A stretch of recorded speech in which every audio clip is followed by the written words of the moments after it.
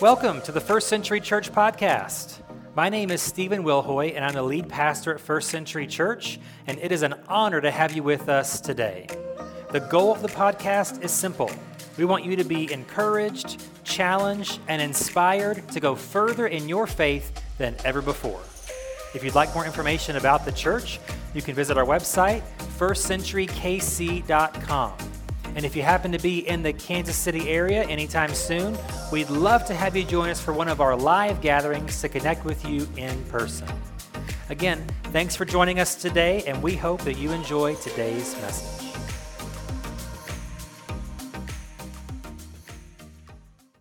So let's get into this week's message. And let me start this week with a question I probably know the answer to, but how many of you have ever made a promise in your life? Let me see your hand. Yeah, everybody. Everybody's made a promise, right? And on the other hand, how many of you have had a promise made to you? Yeah, at some point in some way. Now, obviously, if you've ever been married, then you answer yes to both of these automatically. And we'll use that example throughout a little bit here because, you know, we don't call it a promise, but you exchange vows. That's a word, even more of a strong word almost than promise, but that's what it is. You know, I promise to love and to cherish and have and to hold, you know, till death, that sort of thing. If you've ever lived anywhere that you had to pay a mortgage or a lease, you made a promise that I will pay what this piece of paper says I'm going to pay. And as we'll talk about a little bit later, there's a second side to that if I do not pay that, you have the right to either foreclose or evict me. That's just how that works. So that's a promise. Even if you have a credit card, that's a promise. Now, the best part about it is it's a delayed promise. I have time to make this promise that I will pay these charges, that I don't have the money, or I'm not spending the money now. It's credit, right? But I will pay it. And the credit card company's like, you can just take your time on that. You know, you just take your precious time on paying that back because they make tons of money on the interest rate, obviously. And so that's the same thing. If you've ever been married or lived in a house or apartment or ever had a credit card, you've made a promise. And maybe you've had someone on the other end of that where they've borrowed money from you. And what do they say? I promise I'll pay you back. Like the next time I see you, I promise I'll pay you back. And sometimes they do, and maybe sometimes they don't. And so, you know, that's just how it goes. And that leads to this idea of broken promises. I think we're all too familiar with that thing, especially in the political world. You know, Ben Franklin said there are two certainties in life, death and taxes, but I'm going to add a third one, lying politicians, okay? That's a certainty in life. Now, not all of them do it all the time, some more than others, but, you know, everybody has, right? And we'll talk about that one a little bit later, too, maybe of why that happens at times.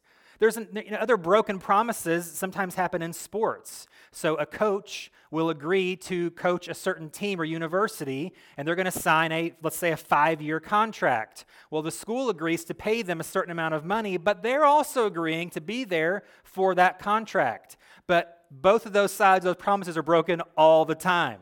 If the team doesn't perform and it's year 3 of 5, the team will fire that coach or cut that coach. And if the coach decides there's this opportunity, there's a step up at a bigger university or at a better professional team, I'm sorry, I know I made this deal. I know I signed in ink on this contract, but I'm going to take this other opportunity. So there's, broken promises even in that way. And sometimes, not to make anybody feel guilty, but we've all done this maybe with our kids, You promise you'll take them to get ice cream, but then something comes up, and you forget, or you're just so exhausted, you're like, we're not going anywhere. But you promise, we as parents, we've all, had to let down even our own children with this idea. Technically, again, not to lay blame or make you feel bad, but technically it's a broken promise. We've all been there, done that. And so we're going to start a new 9-week series today called Promises, Promises. And what we're going to do in this series is look at some of the key promises found in the Bible. Some of these that we'll talk about over the course of the next couple months are some of the most famous scriptures in the entire Bible. Some of the most famous verses in the Bible are promises from God. And so we'll look at those the next few weeks. Today's going to sort of serve as an introduction to this idea of God's promises. And so to kind of get us in the mode of where we're going to go, today I want to talk about this idea that God is the God of the promise. He is a God of promise. So there's one thing about God that we know. and that's what we're going to look at today, is that God makes promises and he always keeps them. Every promise God has ever made, he has kept. Every promise he ever will make, he will keep. And we'll look at that today. Let's start here. Numbers 23:19, a very interesting verse here. It says this, God is not a man, so he does not lie. He is not human, so he does not change his mind. Has he ever spoken and failed to act? Has he ever promised and not carried it through? There's a famous sort of mythical, legendary story about George Washington, our first president. So when he was 6 years old, the story goes, his father gave him a brand new hatchet for his birthday. And so as a 6-year-old with a hatchet will do, he goes and starts chopping up stuff. And so he ends up chopping, some legends say he chopped down a cherry tree. Some legends say he just mangled it or whatever. Basically, he did enough, a 6-year-old doing what a 6-year-old will do with a hatchet. He makes enough damage to this cherry tree that his father that evening confronts him about it and says, George, what happened to our cherry tree? And the story goes, the famous line, 6-year-old George Washington says, Father, I cannot tell a lie. I did chop down the cherry tree. Okay. Now, did that happen? Probably not, but it's a fun story to talk about, you know. But you can imagine, yes, a 6-year-old probably would do that. But he's the famous line, I cannot tell a lie. Well, God actually really cannot tell a lie. That's what Numbers 23:19 just told us. There are only a couple of things that God cannot do. Yes, your pastor just said there are some things God cannot do. One of them is lie. God cannot tell a lie. Well, why is that? Because it goes against his character of perfection. It goes against his nature of holiness. He cannot tell a lie. God is incapable of doing that. And so really for us, if we're talking about God keeping his promises, that idea, that certainty should be a comfort to us. Because maybe you are waiting on something that God has promised you and you're like, I don't know. Time's a ticking. You know, where's God? What's happened? Has he forgotten? Has he changed his mind? Has he said, never mind? Is that what he did? Well, no, God cannot lie.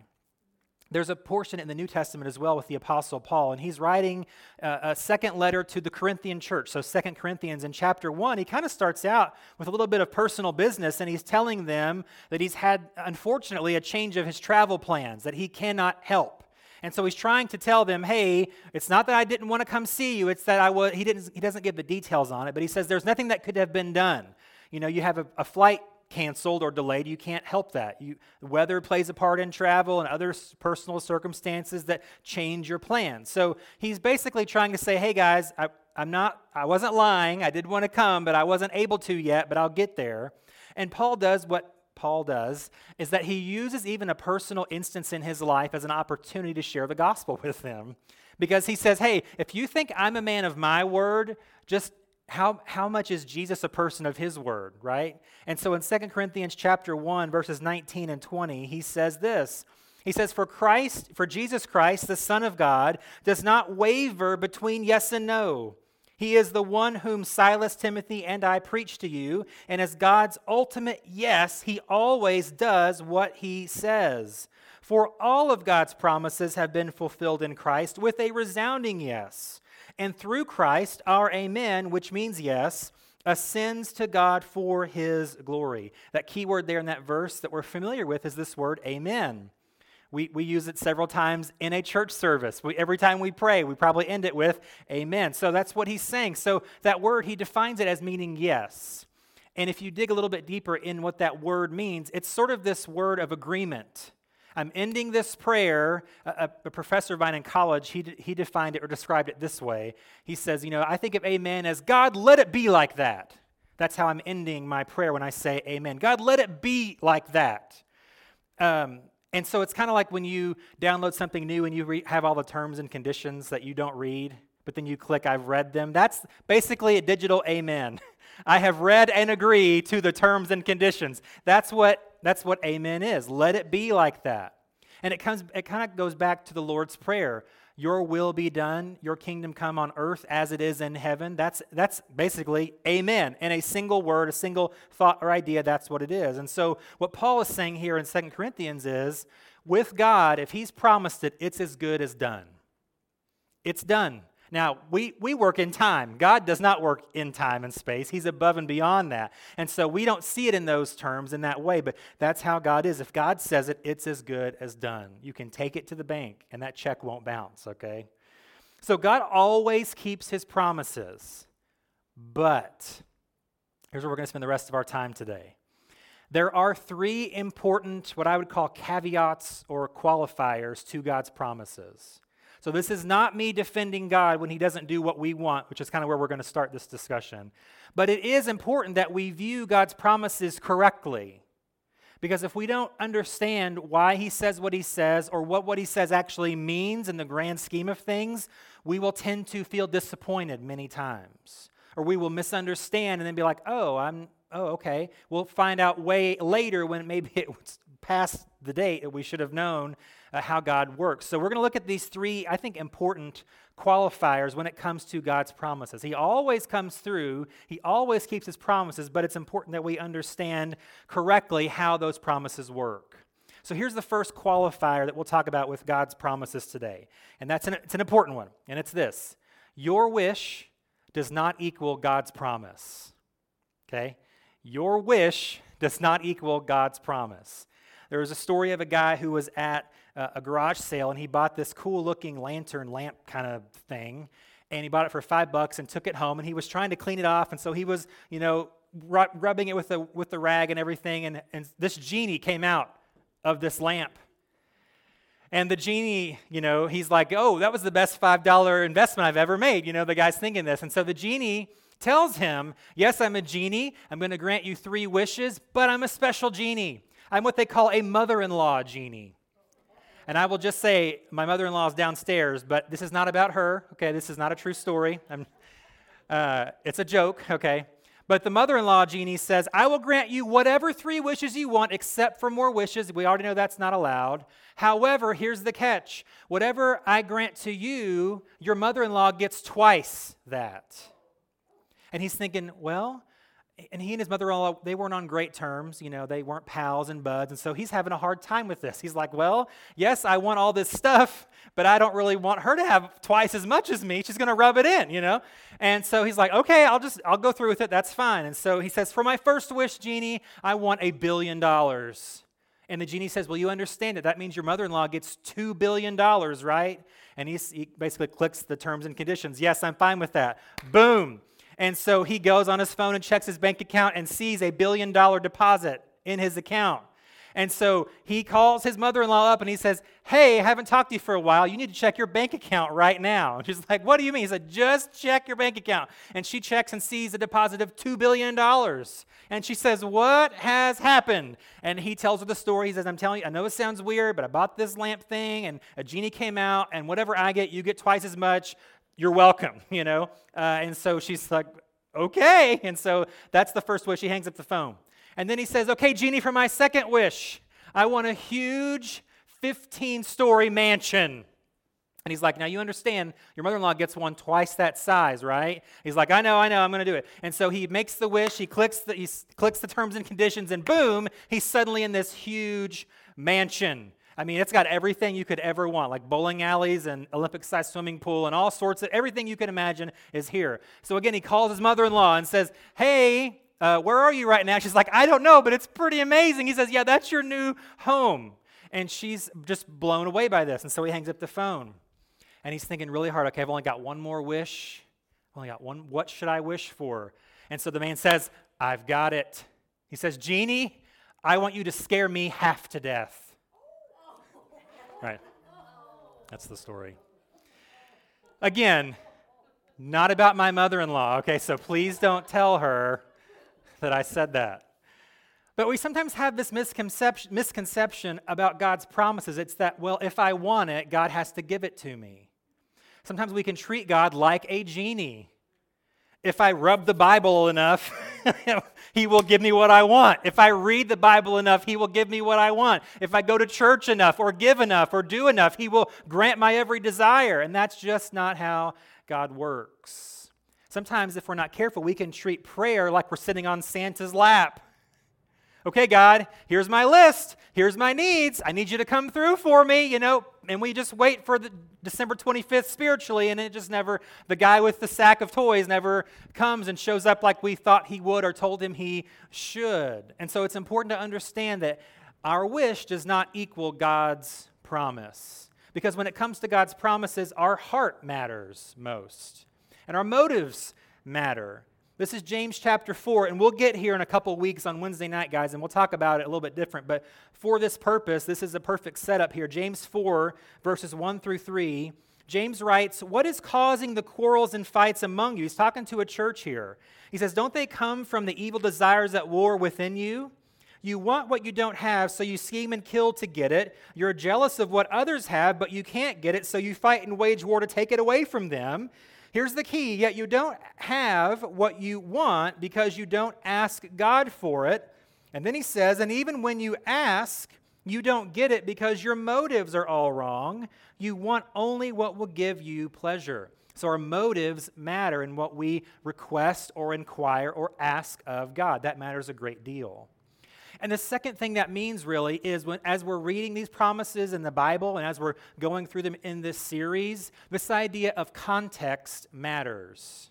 When we read one verse of the Bible in the middle of a larger story, we have to understand what's around that verse. So too often, I think, we take this one verse and just pull it out and say, "Do that!" And we're like, well, did you read the rest of that? And so let me just give you some examples of how this might work. But again, as we go through these week after week, we'll look at the context and see what this promise really means as we go. But here's a few examples. We might pray, "God, I want a long life." And so we'll read Psalm 91:16, where at the end of that psalm, God, speaking in the psalm, says, "I will reward him with long life." You're like, grant that wish right now, God. Make it so. Let it be like that, But what we need to understand is, okay, first, this is at the end of a psalm, so there's more ahead that we need to understand first.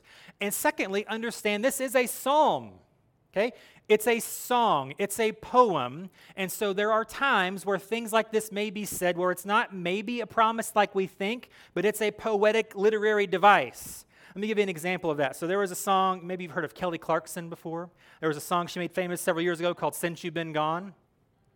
Part of that chorus, she says, "Since you've been gone, I can breathe for the first time." Now, is Kelly Clarkson saying that the whole time she was in this relationship, she literally couldn't breathe? And now that he's gone, I can breathe.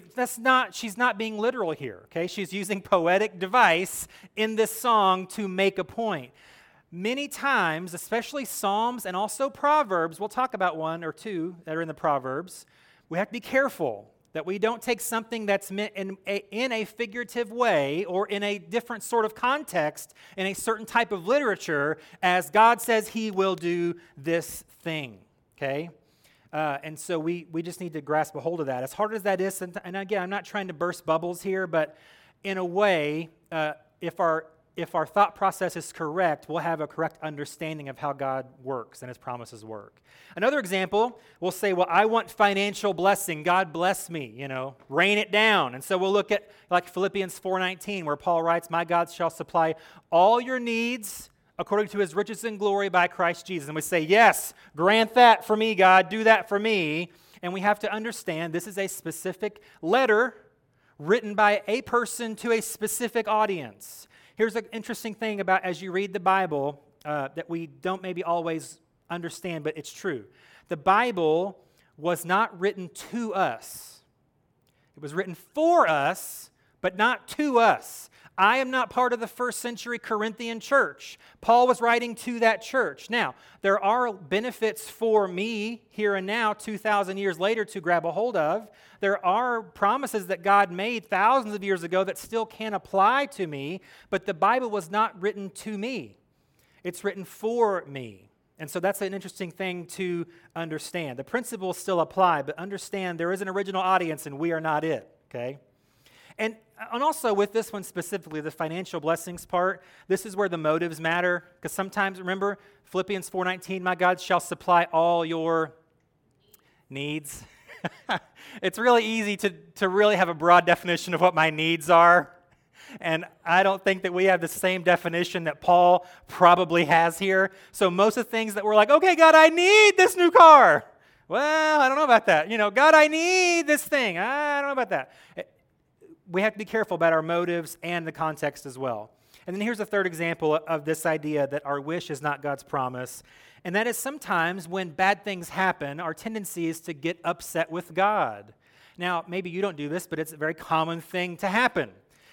People will say, well, God should have done this instead. Or why did God allow this to happen? He didn't keep his promise. Let's go back to Psalm 91. There's 2 verses here that even Satan used to quote Scripture. So if you're quoting the same Scripture as Satan, watch out, right? No, I'm just kidding. Psalm 91, 11 and 12, it says that he will give his angels charge over you lest your foot is cast against a stone. And so we would say, okay, God, we're praying for supernatural protection here. And I would say, like, every day that you're alive is in some way supernatural protection that we're just not always aware of. The fact that I almost got into an accident on the road yesterday, but I didn't, that's supernatural protection. But you would say, well, what about this person that has this incurable disease? God failed them. You talk about a foot being struck against a stone, like there's no hope for them. What are they to do? Why did God fail them? Again, Psalm especially, there is some license here for, this is a song that a person wrote, and it's sort of a song of faith. So this is more of how we would pray a prayer that this would happen. They're writing it in a different sort of way. They're not praying for God to do this. They're writing it as if God is going to do it. It's sort of a faith statement. So it's important that we see things in a certain way. And here's, I think, an obvious response to, well, why does God let people get sick or whatever? Well, why are there so many promises about healing if God promises you're never going to get sick? Those two things can't really go together. And so we have to remember, as hard as it is, because we just want to think, oh, all of these are always for me every time. Or God is always going to do this in this exact way for me every time. And we have to understand, just because we want it to be so doesn't mean God is obligated to make it so. Just because I have a certain idea of how this might work or a wish, it doesn't necessitate a promise that God must keep in that way, okay? So as we get going in the series, we'll talk about that a little bit off and on. It might make more sense as we go, but I hope that you get where I'm trying to go with that. Here's the second caveat, if you will, about God's promises, and that is, we've already discussed it a little bit at the open, but it's important to understand that God's promises go 2 ways. God's promises go 2 ways. There's a conditional aspect to most of God's promises. And you might say, well, that's not fair. Like, why would God do that? Why do I have to do the work to get the promise that I need him to do? And I would just say that in many cases, as we've already discussed, most promises that we make to people are conditional themselves. Go back to the wedding vow. They're conditional in the way that they are both said by both parties to one another. So, if one person breaks that vow in some way, then does that necessitate the other person to have to just put up with that forever? Well, the contract is broken. So I'm not going to get into that discussion. That's a sermon for a different day. However, it's not that the promise you're making is conditional. Well, if I feel like it, I'll obey. If I feel like it, I'll be faithful. If I feel like it, I'll stay with you. No, that's not what I'm saying. What I'm saying, the conditional part is that it does work 2 ways. It takes both parties to keep that thing going. And so that's the way that works. The other example we talked about was with politicians. Now, some politicians are just sleazebags. We understand that there are people who are like that, okay? However, I think in some other cases, a politician's promises that they make on the campaign trail are conditional because they have to have a lot of things go right for those promises to actually happen.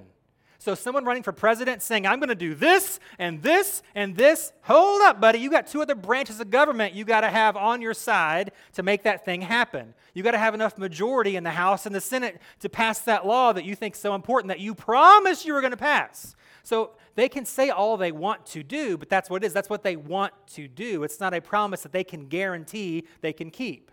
There's also budgetary restrictions. If what I want to do costs $10 trillion, well, I mean, we're seeing that can happen, but it doesn't always happen. If something just doesn't make fiscal sense, then just because this person promised it, it's a conditional thing. So as much as we want to get on politicians for that, they try to make these promises that sometimes they know they can't keep to get elected. I understand that. But there are some conditions that they just can't help. Here's an example of how that works scripturally. This is Hebrews chapter 10, talking about the conditional aspect of God's promises here. Hebrews 10, verse 23, the writer here says, "Let us hold unswervingly," I love that word, "to the hope we profess." Why? "For he who promised is faithful." But skip down to verse 35. Says, "So do not throw away your confidence. It will be richly rewarded. You need to persevere." Here's the conditional part. "So that when you have done the will of God, you will receive what he has promised." You see that condition there? You do the will of God, and then you'll see God's promise. You'll receive God's promise. It's a two-way street. It works both ways.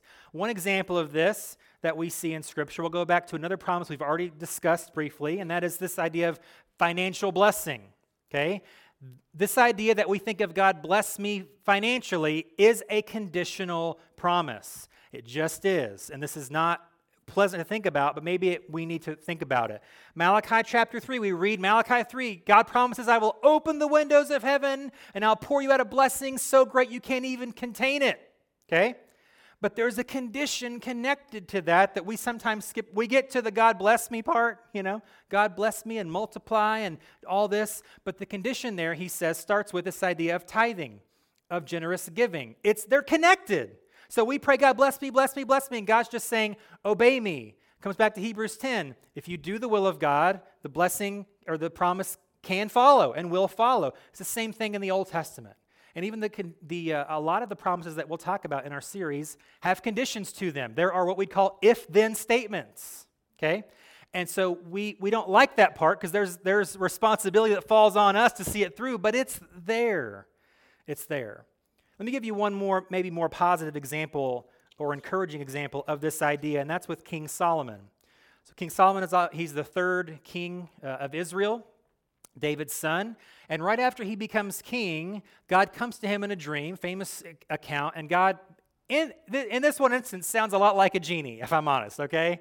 He says, basically, "Ask whatever you will from me, and I'll give it to you."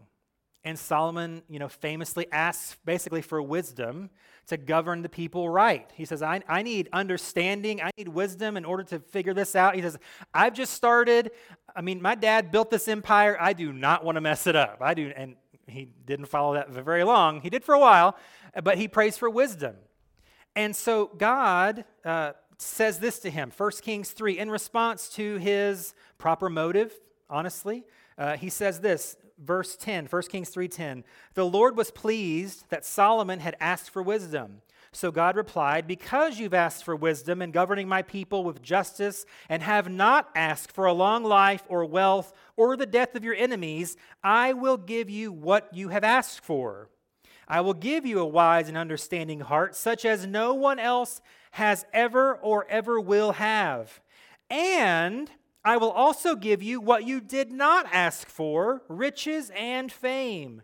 No other king in all the world will be compared to you for the rest of your life. And," another "and," "if," big word, "if you follow me and obey my decrees and my commands as your father David did, I will give you a long life." So we see here with Solomon, God's promise worked two ways. And we see it in two different ways here. So God says first, "Because you did this, I will do this." And then he says, "If you do this, I will do this." Okay, so here's what he says. He says, "Because you ask nobly for the noble thing." You didn't ask for the death of your enemies or for wealth and riches and power. He said you asked for wisdom. So because you ask with a noble heart, I will give you what you asked for, plus the things that you could have asked for but you didn't. That's the first two-way street. And the second one is in the future. He says, "If you follow me and obey me as your father did, I will also give you a long life." But both of those worked both ways. And so it's important that we see, does God keep his promises? Yes, always, every time. But in most of those cases, there is an obligation on us to fulfill our end of a bargain as well. A contract works both ways. You can live in this house, the bank says, as long as you pay the mortgage. It works both ways. So that's how God also works. It's a two-way street. Here's the third and final thing that we'll touch on for a few minutes here, this third caveat of God's promises. And sometimes this is the most frustrating one, but I believe it can also be the most powerful one. And that is that God's promises aren't time sensitive. God's promises aren't time sensitive. Again, can be extremely frustrating sometimes. But if we see it correctly, it can be powerful to us. Let's look at the most famous, the most amazing promise that's ever been given and see how that timeline worked out, okay? This is Jeremiah 23, verse 5. The prophet Jeremiah says this. He prophesies this. For the time is coming, says the Lord, when I will raise up a righteous descendant from King David's line. He will be a king who rules with wisdom. He will do what is just and right throughout the land. So when Jeremiah is prophesying and preaching, Israel is at their low point. This once united, thriving kingdom has been split in two. They're constantly at war with each other and also at war with enemies around them. Each kingdom, north and south, is growing weaker and weaker and weaker. And Jeremiah is coming into this about 600 BC, saying, a time will come when the King of Kings will come and fix all of this. He will come to rule with wisdom and power and righteousness, and he will make all these wrongs right. Well, that was 600 BC. So if we know anything about time, 600, and then we count down until we get to 0, that's when Jesus shows up. So they're waiting 600 years for the time that is coming, Jeremiah says. But why was that important? Galatians 4, verses 4 and 5, Paul writes this. I need you to help me with this scripture, okay? Help me out with this. It says, but when the, what time? Yeah.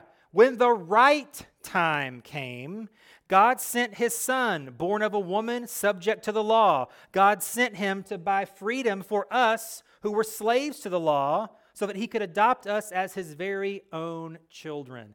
Israel had to wait 600 years for Jeremiah's and Isaiah's and all these prophets for their promise to come to pass. But I think we would agree it was worth the wait. It was worth the wait. They never saw it happen, but it was worth the wait. And it was when the right time. Other translations say when the fullness of time had come. It's not like a period of time. It's not like all of a sudden, well, yeah, it's okay. It's like God just knew. It's not a date, it's a time. It's not a thing that you know, it's a thing that you just feel. This is the right time. All the conditions were right for Jesus to come in to human history. The geopolitical situation was just right.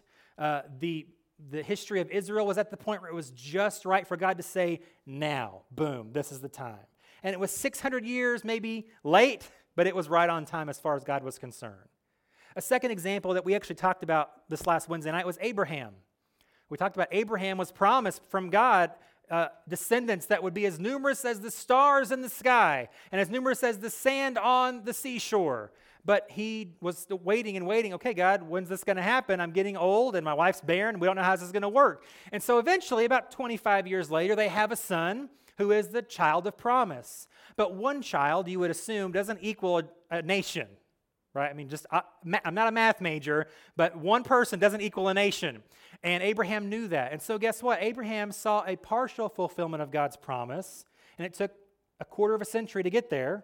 And then he never saw, ever saw the full fulfillment of God's promise. But did that mean that God didn't fulfill his promise? No, it just means that God's promises aren't time sensitive. That took also about another 600 years before Israel, several generations of Abraham's family later, 400 years in Egyptian bondage, then they're free on their own with their land, doing their thing as the nation of Israel. So the lesson here is wait 600 years for God to answer your prayer. That's not the answer. There's a third example that is very key to today. So I don't know if you know this, but today is Pentecost Sunday. Today is sort of the birthday of the church. Now, we go back to Jesus, right, and we know he's the founder of the church, but it was really Acts chapter 2 when the church as we know it started, the day of Pentecost, and so this is Pentecost Sunday, and so happy birthday, church. We're excited. But did you know that the birth of the Christian church started with a promise, and there's also a condition to it, and there's a time frame to it? So Acts chapter 1, verses 4 and 5, these are the final words of Jesus. He says this and ascends into heaven. Here's what he says. Once when he, that's Jesus, was eating with them, his followers, he commanded them, here's the condition, do not leave Jerusalem until the Father sends you the gift, that's the promise that he promised, as I told you before.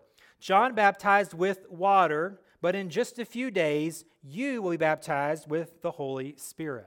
There's a promise of the gift that God is going to send, that Jesus will send, but there's a condition. You got to wait for it. You got to stay here. Don't do anything else until you get that. And so there's about 120 of these followers of Jesus who are there, who watch him ascend into heaven after he says these words. So they go back into Jerusalem, and they get an Airbnb or something for about 10 days, and they just camp out. And they just have church for 10 days in this, they call it the upper room. It's this house that they basically rented or stayed in for 10 days. And then on the 10th day, again, they didn't know how long they were going to have to wait. Jesus didn't say, wait 10 days in Jerusalem. He just said, wait until it comes. You'll know when it comes. And in Acts 2, they knew when it came. A wind blew through the room they were in, almost knocking everything over. And little tongues of fire were on all the believers' heads, and they spoke in tongues as the Spirit enabled them. They knew when the Holy Spirit came. They knew when the promise came through. They knew when the check was being cashed. And so they had to wait 10 days. So what we see here is sometimes it's a short wait, and sometimes it's a long wait. Sometimes you wait till it's after you're dead when the promise comes through. But the point is, God's promises aren't time sensitive. He doesn't work that way. And that should be a comfort, even though it is sometimes really annoying that God does that. An example of that is author A.W. Tozer wrote this: God never hurries. Isn't that true? There are no deadlines against which he must work. Only to know this is to quiet our spirits and relax our nerves. So we may hate to wait, but it's always worth the wait. It may drive us crazy that God hasn't done this or that yet. It may be infuriating that God hasn't followed through yet, or he only kept part of that. Where's the rest? That's not up to us. It's up to him. So if you're waiting on a promise from God, let me encourage you, hang on. I was going to say keep believing, but I'm going to go journey. Don't stop believing. Hold on to that feeling. Yeah, okay. I don't know if that was a Christian song, but next week we're going to open with that song. No, we're not. I'm just kidding. If we had a full band, we would so do that. So Amanda, get on that by next week. Okay, thanks. Don't get antsy. Don't get discouraged. Oh, God, I don't know what you're going to do. And see, that's what Abraham did. We talked about Abraham. That's what he did. He got antsy and messed everything up. He tried to help. We talked about it Wednesday. He tried to help God out, and God doesn't need our help. Our help to God is danger. Danger. It's not good. Here's the importance of this idea. Here's why this is so key. God's promises are too important to be time dependent. It's too important. The promise that God has for you is too important for you to rush, or you to get discouraged, or you to try to get ahead, or you to try to help him, or you to quit on. God's promises are too important to be time dependent. It's too big of a deal.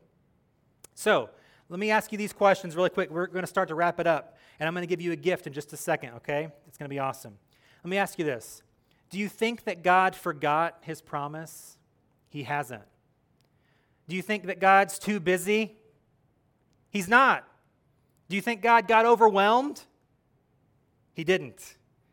Do you think God overpromised? He didn't. Do you think God's running late? He's not. Do you think God can't? He can. Do you think God won't? He will. He will. But again, here as we close, here's the main idea. God is the God of the promise. His promises are clear, and he keeps his word, and he always comes through right on time. When the right time came, ... insert your promise here. That's what we're looking at. So the questions that we need to ask ourselves is, will we believe him? Will we follow him? Will we, by faith, wait on him? For whatever time frame, for whatever promise it is, however impossible it seems, God is able. However small it seems, God still cares. However long we have to wait, he's not dependent upon time. And so it's up to us to wait for God's great and powerful promises. And so my heart is, through the rest of this series, is that we don't just learn about God's promises, but my hope is, my prayer is that we can experience the promises of God as we experience the God of the promise.